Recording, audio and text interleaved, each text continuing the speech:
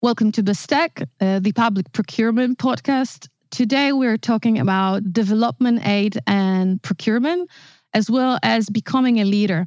I have a chance to sit today with Professor Annamaria La Chimia, and join us. Have a listen.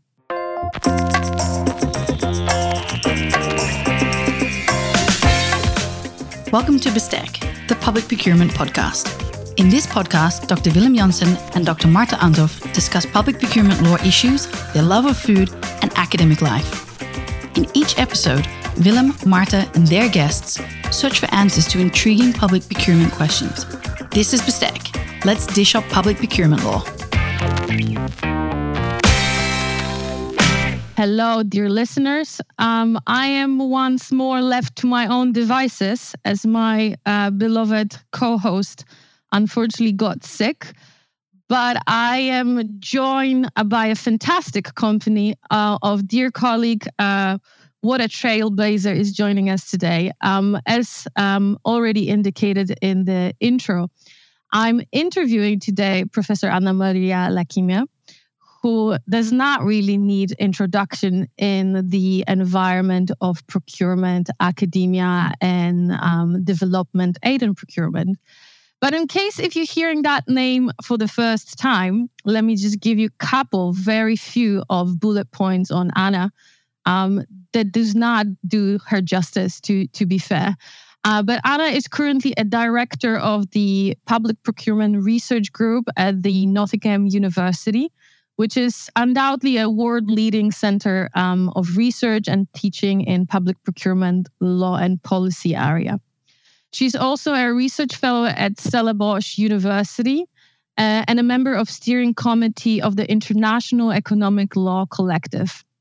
But Anna's work goes outside of university walls to the practice and also really to the community that really needs her help. And that is the work with World Bank, various governmental organizations and NGOs on topics steering from gender and procurement, development aid and procurement, food procurement, and so on and so many more. But also what I'm particularly excited about is to talk today with a woman that I have been looking up to for some years right now. In her organizational capacity, Anna also is School Equity Officer and a co-director of Equality and Diversity Program. So all those topics which also are very dear to my heart.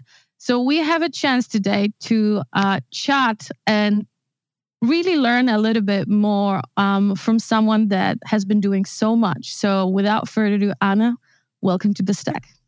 Marta, thank you very much. Thank you for inviting me. Thank you for the lovely introduction. A big hello to Willem as well, who I'm sure will be listening to us and is missed today. I'm a fan of the podcast, so I'm really honored to have been invited to join you. Thanks so much. We were looking forward to having this chat, undoubtedly.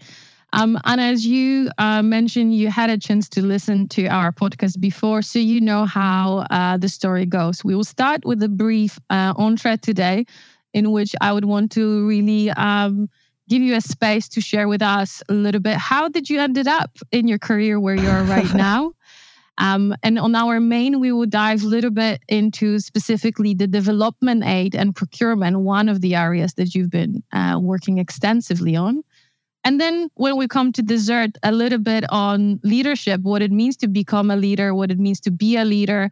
And I might pick your brain on some advices on how to progress in the career. But let's start with the entree. So Anna, from my research and obviously our talks over the last years, I know that your career spans through several countries, several different organizations, public and intergovernmental ones. And you've been associated, to my understanding, preliminary over the years with the University of Nottingham. Tell us a little bit how that all came around. Yes, so I came into procurement absolutely by chance. I don't know, I think most people at first. I was a practicing lawyer in Italy, and I was practicing in front of the appeal court and the administrative court. But I had graduated very, very early for Italian standards. I completed my full law degree in 4 years. Now they need 5 to complete it. So after practicing for a while, I decided that I needed to study a little bit more and take a little bit of a break, which I never did. So I decided to take an LLM abroad, and I went to Nottingham. And that's where I came across procurement. It was the very first week when I heard the presentation days of the module convener for all the LLM options. I heard Martin Tribus. Yes. He always does a good impression, doesn't he? Yes, he always does a good impression. And I say it also in my book, that I did procurement thanks to an inspiring talk by him. And that's where it all started. The first week was the beginning. The first week of my LLM was my introduction to procurement. I did the course. I did the first semester, then I did the second semester. The module was taught by Sue on EU procurement and international trade. And that's when my career started. Then Sue offered me a PhD scholarship to do a PhD.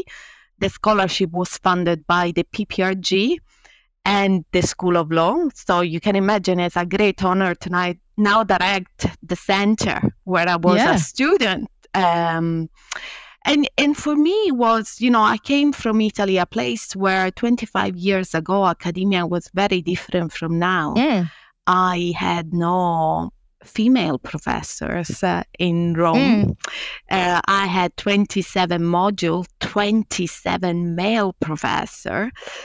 So it was quite innovative to come to Nottingham and work with a woman professor who was the leader in her field. And I always say, meeting Sue was transformative for me because I learned a lot for her, how to treat students with respect and importance. And this gives opportunity and give opportunity to people.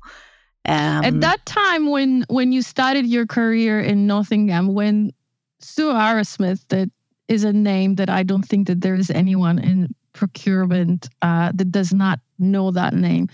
But at that time, when you were, a young academic that got offered the PhD, did it sink in at that time who is offering you the PhD? I had absolutely no idea.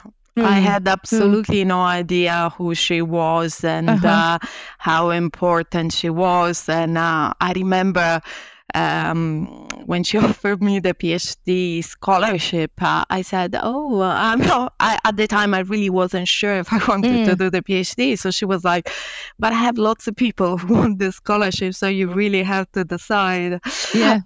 In my mind, I was like, well, if lots of people want it, then maybe I should take it. Then it sounds like it's a good idea. It sounds like a good idea. But then, of course, this is just a joke, but it was more the topic that motivated me to do it. I was really passionate about it. I did my LLM dissertation on the same topic that then I did my PhD on. And in general, the environment that was at Nottingham, that is still the same, very international, very open, very friendly, a place that gives opportunities to those who are worth it. In a way, and you said that you spent your career mainly in Nottingham, and yes, it's true. My academic career, I never left because it's for procurement, you wouldn't want to be anywhere else, Yeah, I think that in the UK especially.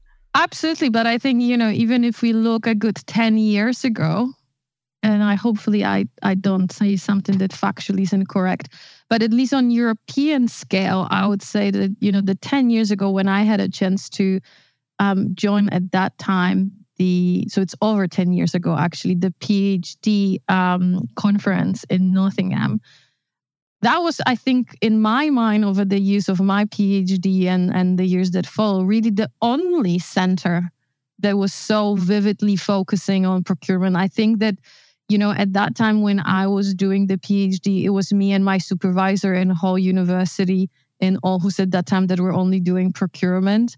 And that continued to be the case. Right now, if that is in Copenhagen, we have a couple more people, or Utrecht became a little bit more sort of known for the law group and the multidisciplinary procurement group. But Nottingham for many, many years was not only the place, but the only one really that recognized the importance of procurement and really drove the development and research to some extent. So as you say, it's for sure extremely vibrant place to be. And as we finish today, I want to talk also a little bit more about that, how it is to, almost go a full circle from starting your career there to right now leading the group.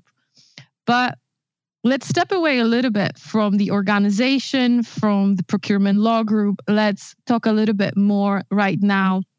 What have been taking a lot of time, a lot of research time over the years in your life, which is only one of the areas, obviously, that you focused on, because you did a lot of different things. But the recurring theme seems to be the development aid and procurement. Would that be a fair statement? Yes, absolutely. This has certainly be my starting point in procurement, how I started, how I developed my research. I've looked at the interaction between procurement and development. So how procurement is used as an instrument of governance in developing countries, and where governance is really understood as an essential component of development.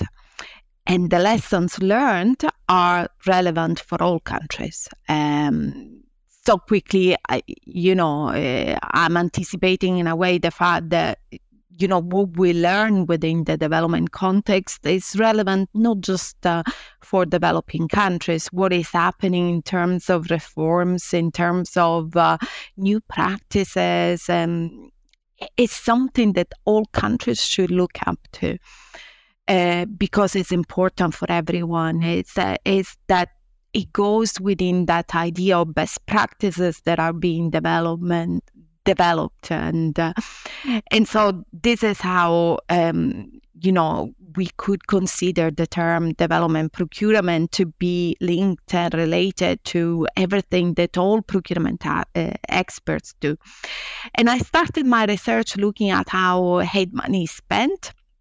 And I was especially interested in the practice of aid tying. So I looked at the contradiction of the international economic framework on the one hand, sponsoring free trade and the means for the best allocation of resources, but then on the other, practicing protectionism in a sector such as development aid, where the need for the best allocation of resources is most felt.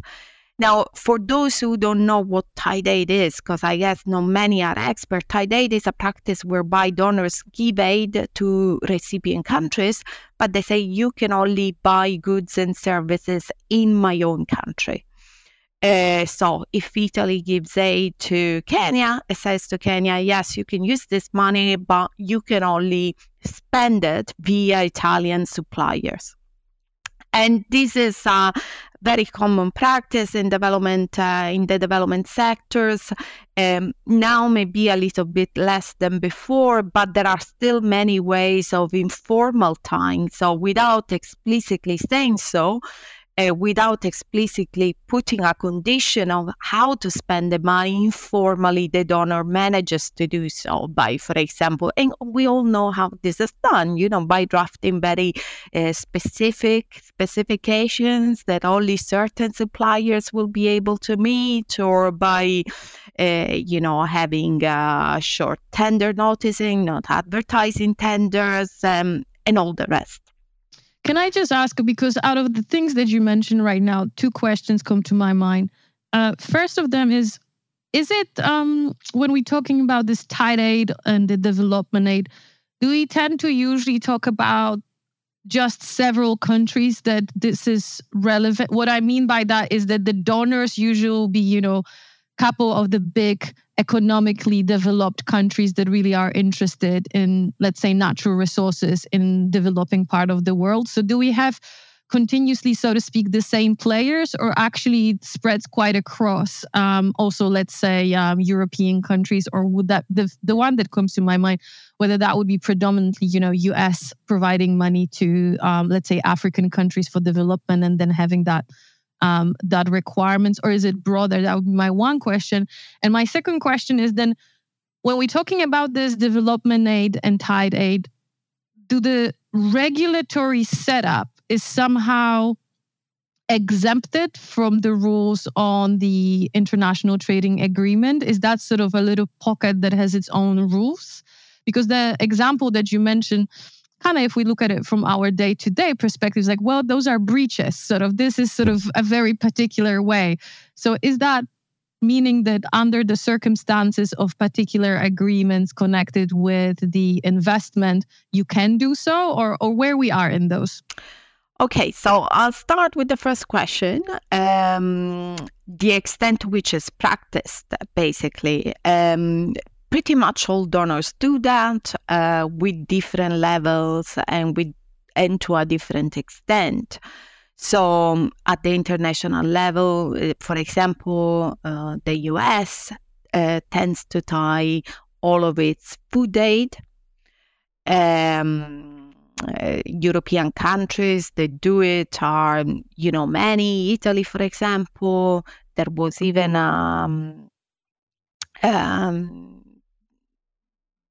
the European Commission had even initiated a case against Italy, but then the case was dropped because Italy showed that it was taking steps to untie its aid.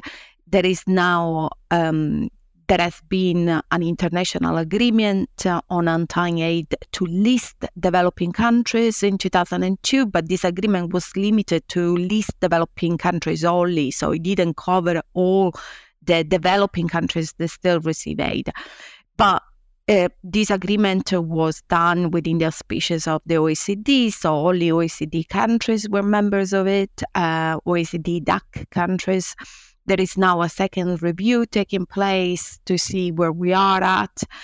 And there have been many reviews since, all these reviews showing that despite the commitment to untying aid, in practice, tied aid continues still to be practiced by most donors, by Canada, by the US, by China. China is not even members of this agreement. So you very often see when you go in developing countries, lots of projects that are being financed by China, and they are being carried out by Chinese companies. And this is a very common phenomenon in developing countries.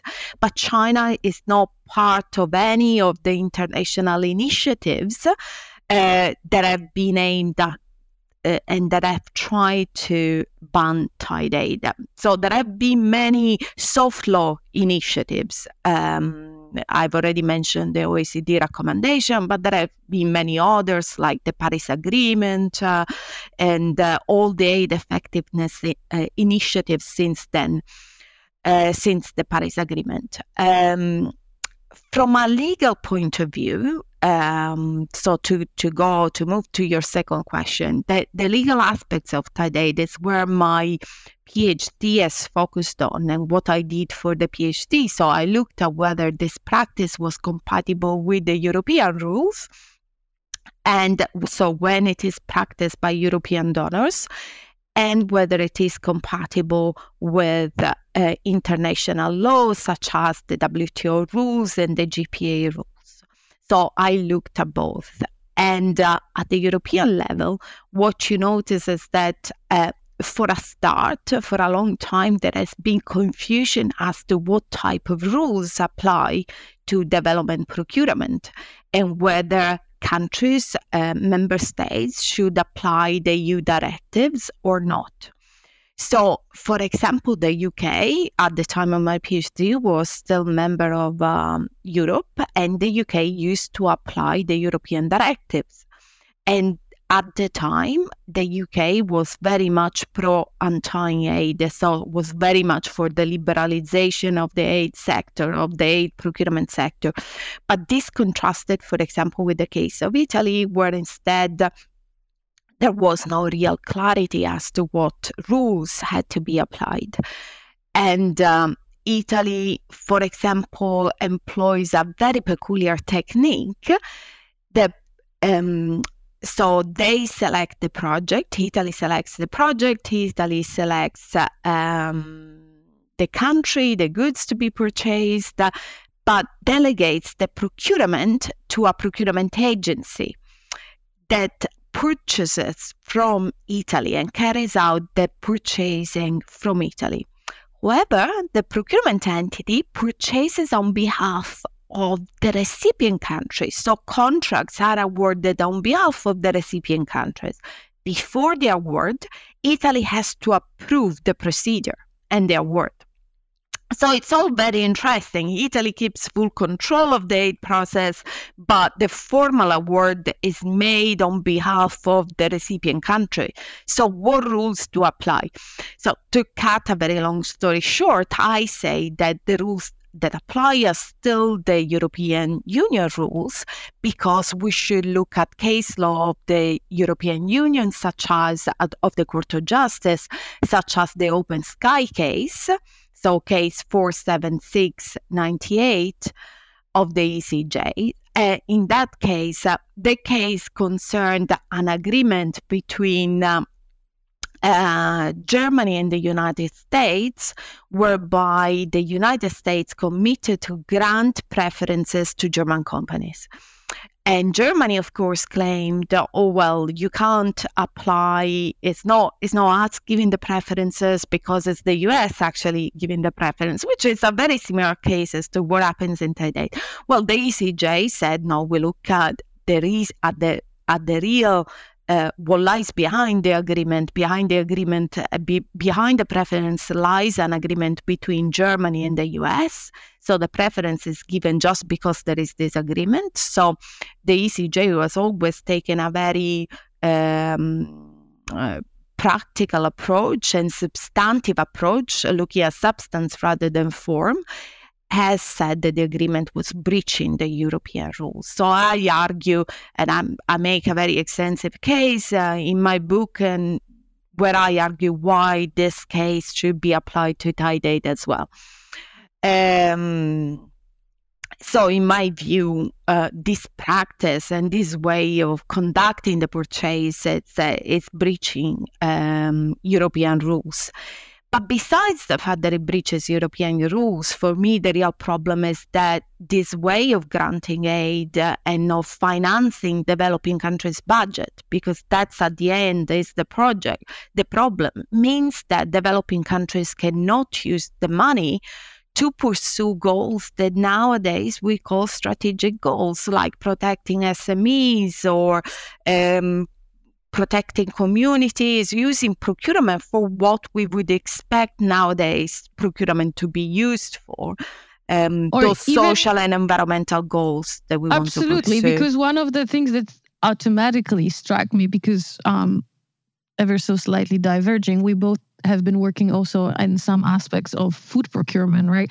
Yeah. And when you mentioning this food aid example earlier on, about the United States sort of tying its suppliers to food aid, that's I think a very clear example where most presumably you're thinking, well, but that's not very sustainable, right? Food is one of those things that you most presumably want to have in a certain vicinity and locality due to, if that is its freshness, if that is also purely if you're thinking about climate, right? Transporting food and so on and so forth.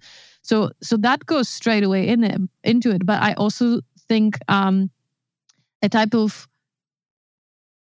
conflict of interest potentially, if also so to speak, arise here in some of those cases, because you providing the aid, but at the same time you really, as you so eloquently elaborate on, you tying it onto specific circumstances, which means that you don't have really much a discretion as the receiver to figuring out how you actually want to spend that money. Is that a fair observation? Yes, absolutely. And one of the consequences of tying aid in terms of development negative effects that it has is that distorts completely the nature of the aid, because you don't end up giving what the recipient needs, but you give what you have. And what you as a donor know that would be beneficial for your own company. So there is a great conflict of interest. And this is really very much a bigger problem within the aid sector. And this is, after all, how aid started. If we think about food aid started as a means of disposing of surplus production in the US. So they were producing more, and what they decided to do was to give this more to developing countries. And the case of food aid is interesting and tragic at the same time, because with food aid, you have a series of problems linked to the fact that, for example, transportation takes so long that sometimes the food arrives rotten. And there have been many studies about it by the US as well. But the agricultural lobby is so strong that it's very difficult to agree any legislation to anti-food aid. And there have been many attempts made in the US. Now things are getting a little bit better, but still a very high percentage of food aid is given tied by the US, not by the European Union. I have to say, the European Union has committed to untying completely food aid. But, Europe does other things. Europe does internal subsidies to its farmers. So there is, I think whichever region we take, there are some things that we can learn, some good things and things that we are all to replicate, and some things that you kind of look at it and saying, well, really? But I think it's also depending from the perspective, right? It's always depending from the perspective that we take. And I guess our role is to try to be as objective as we can in the assessment of those things, right, as academics. And I think that if you're a governmental representative or someone that writes policies or creates those things, you might have a different aim and goal, right, behind it. So that's probably also tricky. I wanted to ask you, Anna, here in context of legal enforcement of all these elements, who sues who on what basis? Like how that works? Is that looking quite similar as, and that might be me just exposing my lack of knowledge here, but will that be still the same situation that you just have disregarded bidder in the procedure somehow? Suing, because from the sound of it, you don't really have even such an open competition. Usually, from the sound of it, you would have the competitors from specific country already, right? So you won't have this sort of more international or what we perceive the European sort of issues of open competition. Yes, there are, for a start, there are very few cases because the market is limited, the sector is more limited. There have been some attempts in the Italian courts, for example. There have been attempts to sue, to challenge one of the decisions that was being made in relation to development aid procurement, but the Supreme Court said that they didn't have legal standing because the contract was agreed on behalf of the recipient countries. So the forum for adjudication should have been the recipient countries forum. Now, of course, there are different challenges with that, if you think about it, because to challenge a case in a different country, you need to know the system well in that country. So the cost might be not worth it. So, and the reduced challenge and the reduced review by supplier, we know what this might lead to and what problems this might give rise to. Now, the real mistake done in that Italian case was that actually they should have asked for a referral to the European Court of Justice to see whether that would have been really interesting, but that unfortunately didn't happen. So this is for bilateral aid and for bilateral donors. With multilateral banks, each bank has got its own review system, so procedures can be challenged when it comes to how the aid money is spent, but each bank has got its own system and its own procedure. One issue that, for example, has been discussed in UK courts in relation to development aid is whether third actors such as NGOs have local standard to challenge the decision. And in one of the leading case related to development in the UK is a case called the World Development Movement case, where the World Development Movement was given legal stance to stand in front of the court and challenge the decision. And that was in relation to a dam that was being built by the Department for International Cooperation. So that was a first case where legal standing was given to an international NGO in the World Development Movement linked to development aid. And from that case, then there was a review of UK aid. So, you can see how problematic it is. The cases are not actually reviewed, because then a lot of good things can happen when there is a review and there is more accountability. So that's a problem. From an international point of view, development aid is exempt from the rules of the GPA, so is excluded from the coverage of the GPA via various provisions. The old version of the GPA had a little footnote to Article 1 that excluded development aid. Now there is a bigger provision in Article 3, I think, of the GPA that excludes development aid procurement from the coverage of the GPA. So development procurement is essentially excluded it's from this international agreement. So it's more a matter of soft law engagement. Okay, so to sort of try to summarize what we discussed, if I could ask you, Anna, if you could give me a type of 3 bullet points of where you see the main challenges lies within the area of development and procurement, and what you're hoping, what could be happening in upcoming years, how we could improve it. Just, to give you an example, it sounds like the standing, you I think mentioned in both of the cases, standing is a bit of a problem, right? So how we can improve the area. So if you could give me 4 challenges and improvements about 2-3 bullet points, what do you think?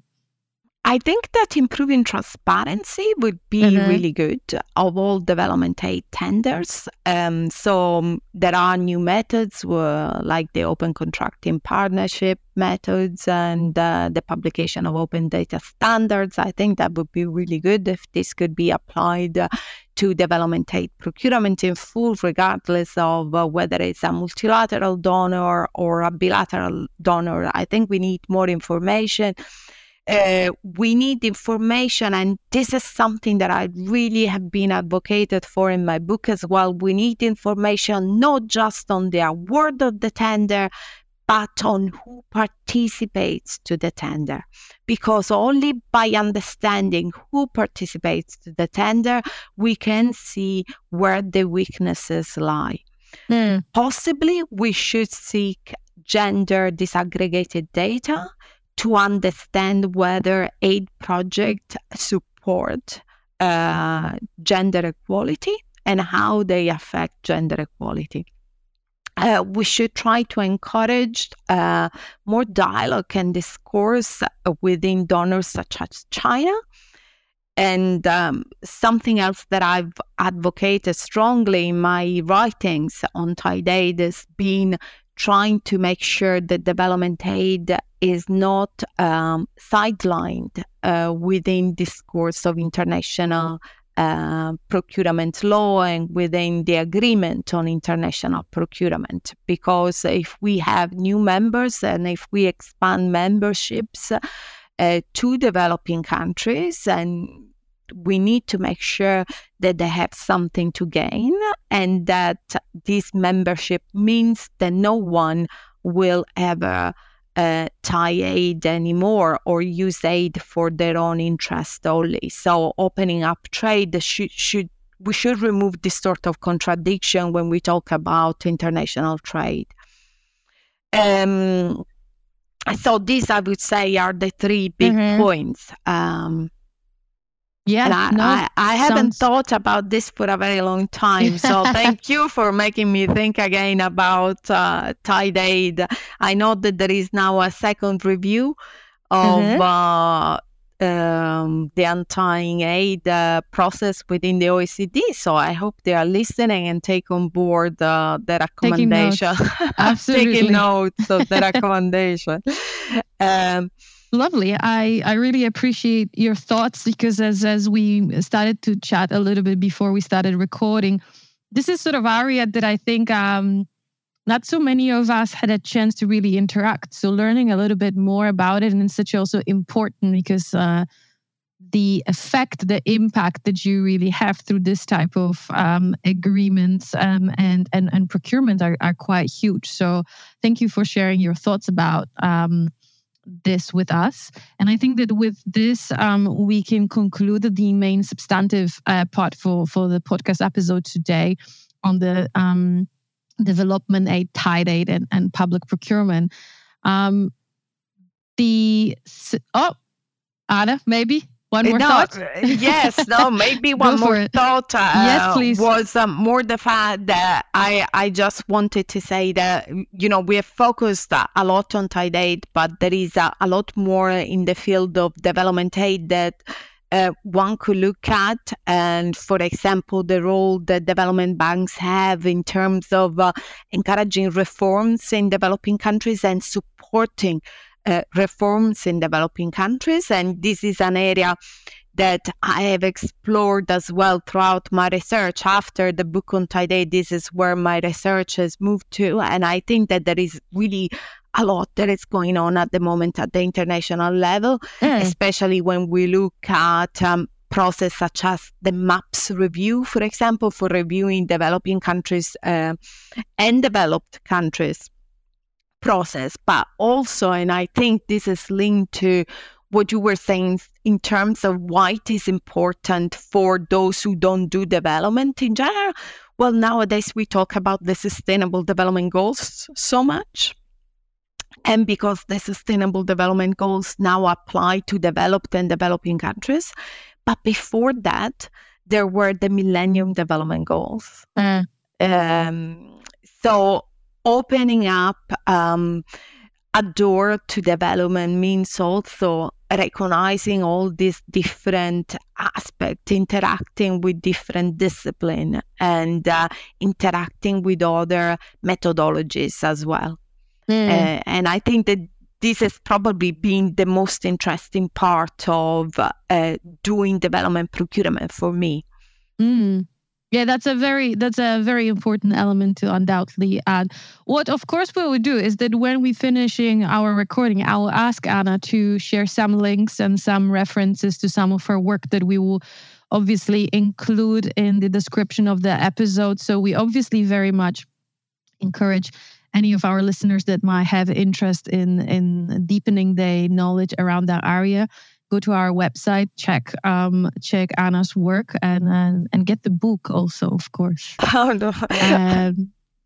And let's move on because time is running out. And this is the dessert for today is actually something that I really was looking forward, because there are maybe two aspects that I wanted to preface our conversation. So for the dessert, I asked Anna whether she would be so kind to talk to me today a little bit about becoming a leadership position in academia, which in itself it's quite specific type of leadership if you compare it with managerial role within company, let's say. But the reason why I particularly wanted to talk to Anna about it, or that was one of the first questions that came to my mind when we were setting this podcast, is twofold. One is that for someone like myself, and I will make it a little bit about me, so I hope that our listeners can forgive me, but I also hoping that some of our listeners, particularly some of the PhDs that we know that listens and we're very grateful for, might find themselves in a similar situation as we're describing. And that is what it means to do a career in legal academia in a country that you're not from. So, that in itself is a different type of also challenge, and how you thrive in such an environment that Anna, both with achievement of her professorship, of course, and different leadership role, is I think a good person to talk about. And the second is more anecdote that I wanted to share with you, Anna, because I have a very vivid memory of last time seeing you on a big stage, and that was your a Global Revolution conference, the last one, and it's a starting of that event, and you heading it, and at the very beginning, slides don't work, some technical things don't work. And I just remember sitting there and just sweating through my palms. And I just was looking at you and I was in full awe of the fact that, I don't know what it comes to organizing that scale of event, but I have some understanding what it means to organize a larger scale event and how much work it goes to it and how much, you kind of invest in that. But you just showed so much grace and just, like how eased you came into that podium and how much you sort of made all of us also at ease that thing doesn't work, but we let go of it. We still are here. And I think that also speaks a bit to the leadership role, how you also know in which moments to let go, in which moments to really, tense about different things. So this is a very long, obviously, introduction to the chat that I wanted to have with you. But I wanted to mention all that, why I think it would be great to hear from you. So Anna, what it means to lead such a, well-respected procurement law group, how the path of your leadership over the years, culminating with that newest role was. What advice you would give to us that maybe on different stage of career, but kind of maybe aim at some point to be able to do something of a similar nature? Well, thank you, Marta. That's a lot to take on, and you brought me back to that moment on that stage that I still remember. I was crying and laughing inside. It was, the first conference after COVID. I think the center wasn't 100%. Ready to start PowerPoints. It was hilarious and terrible at the same time. But but then I think when it comes to crisis, what can you do? Your attitude, I think, sets the mood, as you said. If I started screaming and getting upset against the PowerPoint or why it wasn't working, it would have ruined it for everyone. So I just so I just continued and laughed, and we all were, and it was a very understanding public. So I was lucky because I was. It's a big conference, but somehow everybody is so friendly, and you feel you're amongst friends. So to many extent, this has made it easy for me at that time. So how it is, it's certainly a lot of work, but it's also a great honor. It's a great honor to follow in the footsteps of someone who has done so much for the community, and it's a big responsibility. It certainly feels like that. I came to the role while we were under COVID, at the aftermath of Brexit.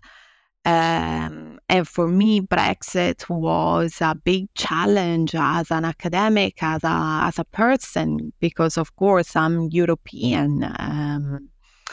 So Brexit was a big setback, a big shock. But also, in a way, I saw even more the importance of making the PPLG and academia in general, a bridge to Europe.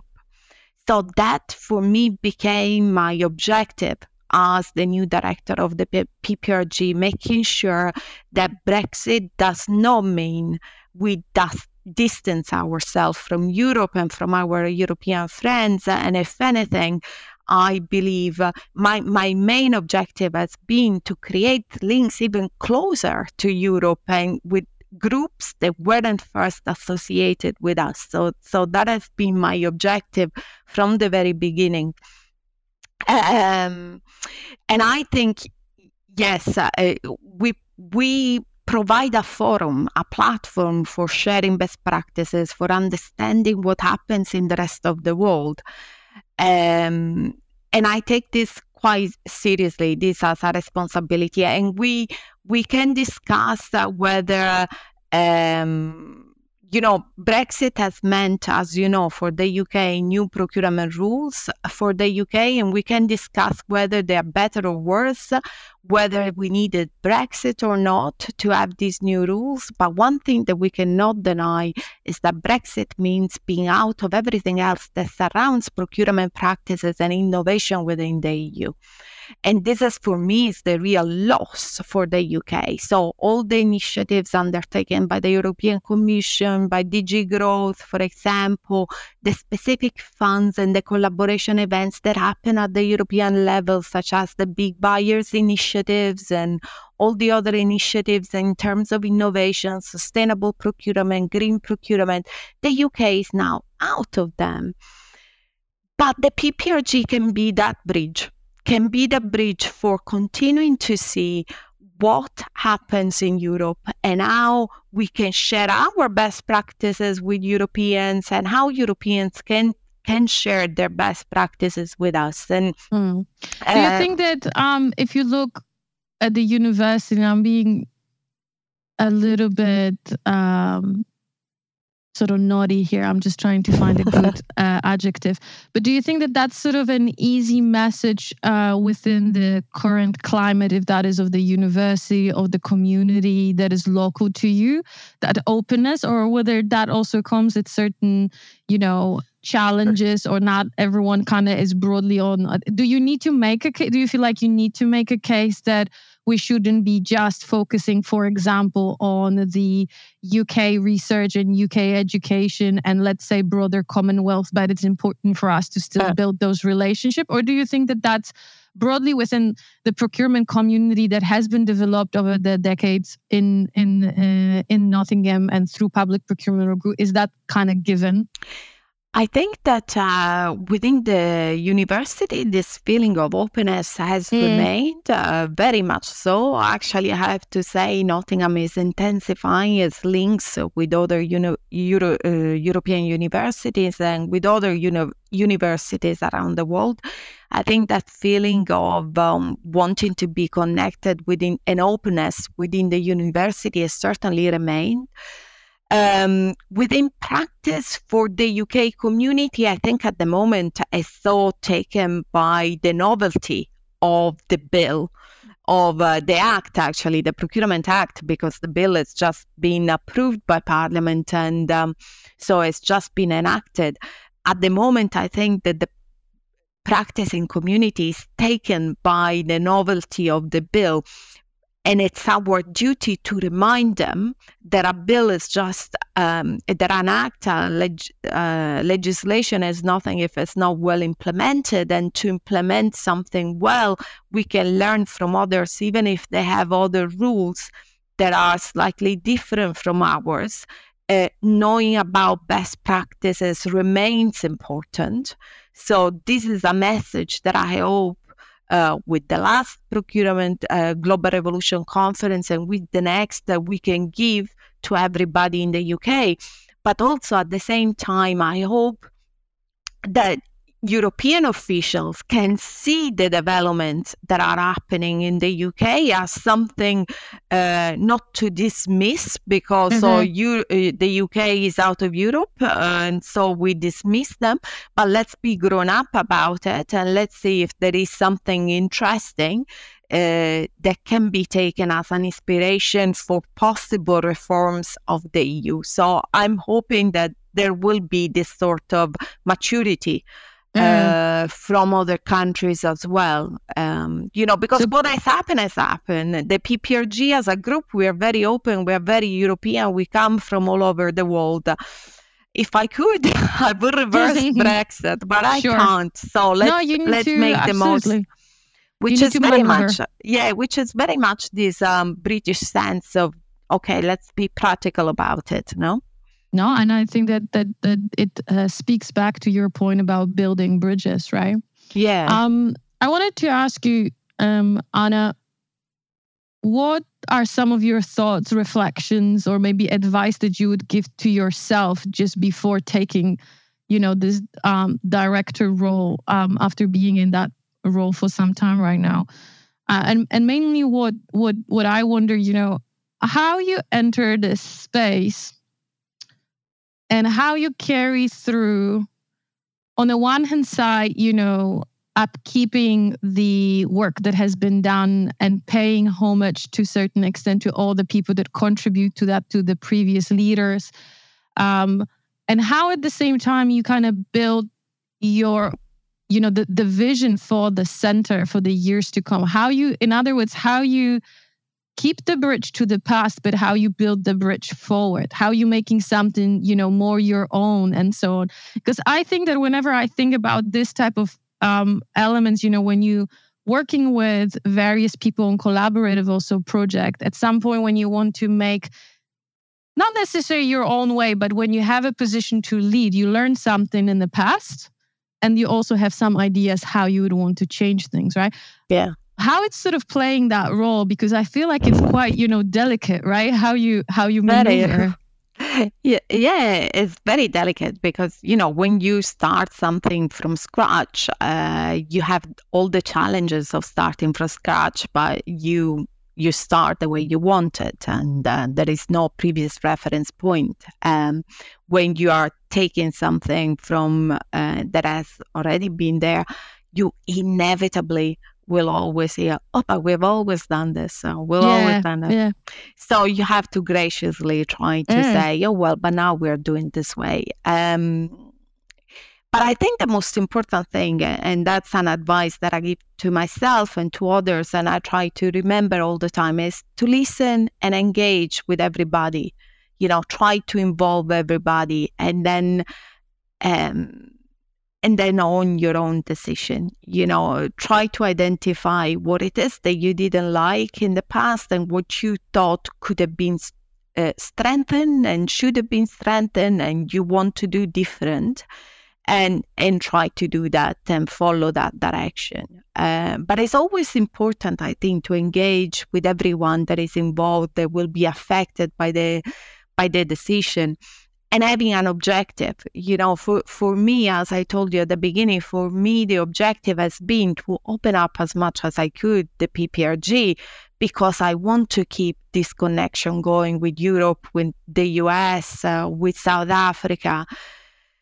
And these are my main objectives, as well as maintaining the high standards that we've always had in the past. And that is probably the scariest part, having to maintain that high standards and making sure that everything stays at the same level.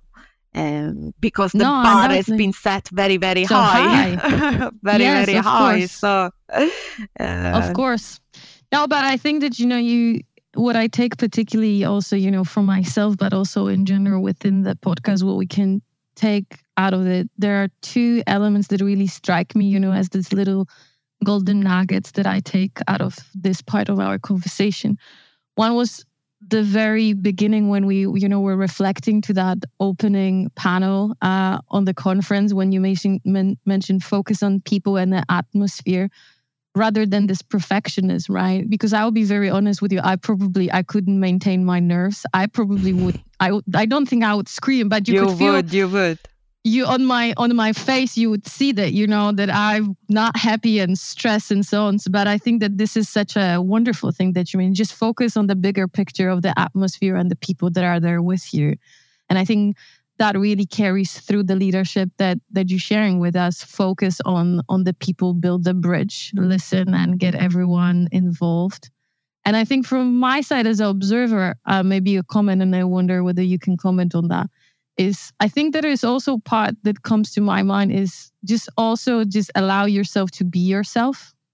Just bring whoever you are. Like the reason why you've been given that role, what you earned that role, right, is because someone's seen the potential and the credibility that you are to fulfill specific role, and each one of us is unique and have our own style. So also, I guess, trusting into that rather than maybe trying to fill shoes and sort of almost, imitate someone else that you might think you're supposed to be in that role. Is that, what would you think about that? Yes, absolutely. Because at the end, if you have to make a mistake, it's better if you make it yourself or who you are, rather than, wanting to just replicate other people. So that is definitely important, to be yourself and be what you believe in. And I think that is very important. And you said as well, you mentioned at the beginning something about being given this role, which is, for me, has been important, the recognition. And you need to be lucky to find people that recognize your value and that give you space. And I think, on that, I was fortunate in Nottingham. This was not my first leadership role within the university, because I've had a few important roles before, but were within the university, like leading the research cluster, which is a university cluster of interdisciplinary research. And I also led the Equality Committee, as you mentioned before. And I have to just make a little note. I'm no longer the chair of the Equality Committee. I was, but I'm no longer the chair. I helped fund, I help create the committee, but I'm no longer leading it. And I think that, throughout all this process, what has been important is the possibility to be given the space to do that. So I remember when I went to my former head of school and said, we don't have an equality committee. We need an equality committee. And I found an open door. So, if you see that something is needed, put yourself forward for it. Identify a need, put yourself forward for that need, but then also it's not done just by yourself. You need to be lucky to find someone who recognizes the value of what you're saying and your idea. And I was lucky at the time, because I had a great head of school who recognized that we needed to change things. We needed to have an equality committee. And so there it started. And my leadership journey started there more than with the PPLG. With the PPLG, I'm continuing. It's the next if step. anything, yes. Yeah. No, I think that, the closing comment here that I would want to make is, undoubtedly, I recognize and agree with what you're mentioning. In all our career path, a bit of luck is always necessary, and coming across the good people and people that give you space and give you an opportunity. But the element that I also wanted to underline, because it's not just luck, and we tend to also, I think, maybe a little bit as women talk often a bit maybe too much about luck, but I think it's also a lot of hard work, and it's also the courage. It's the courage to actually go somewhere and say, hey, I have this idea, or I would want to do that. give me a space to kind of try to give it a go, right? So I think that element is also because it takes a lot, I think, work and courage to say, and I think, something like equality at the university setting, we should be doing something like that. I imagine that there is also a fair bit great resistance, not only the positivity and people that kind of support you, but there always will be some resistance, and it's always a bit of hard work included in all of it. So no, thank you very much for this comment, Marta, because yes, absolutely, it's a trademark of women to say luck and no courage. And yes, absolutely. But what I meant is also that, once you are a leader, you need to recognize how to give opportunities to others. And this, I hope, is something that I will do with my leadership. And that's why I want to create spaces for early career researcher to be seen, to be heard, because that's what is necessary. It's necessary to create a space. And then, the element of courage, the resistance. Oh, yes, of course. You can imagine how much resistance. We are already equal. Of course. We don't need anything, we don't need to do anything. That is something that you will encounter always, all the time in every community, I think. Absolutely. There will always be a challenging. One of my really great friends always says, you just need to find alliance of willing. That's what you just need to do. Just find alliance of willing.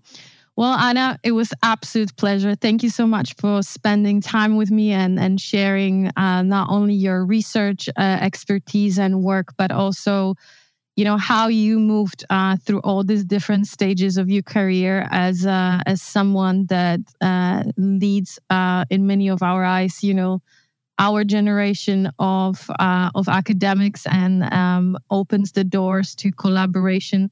We are very grateful for that. It was a pleasure to have you. Thank you, Anna. Thank you very much, Marta. It was a real pleasure to be here with you and to talk with you today. Thank you. Thanks. This was BSTEC, the Public Procurement Podcast. This was BSTEC, the Public Procurement Podcast. Do you want to contribute to today's discussion? Then share your thoughts on LinkedIn or Twitter. Do you have an idea for a future episode? Write to us at www.bstecpodcast.com.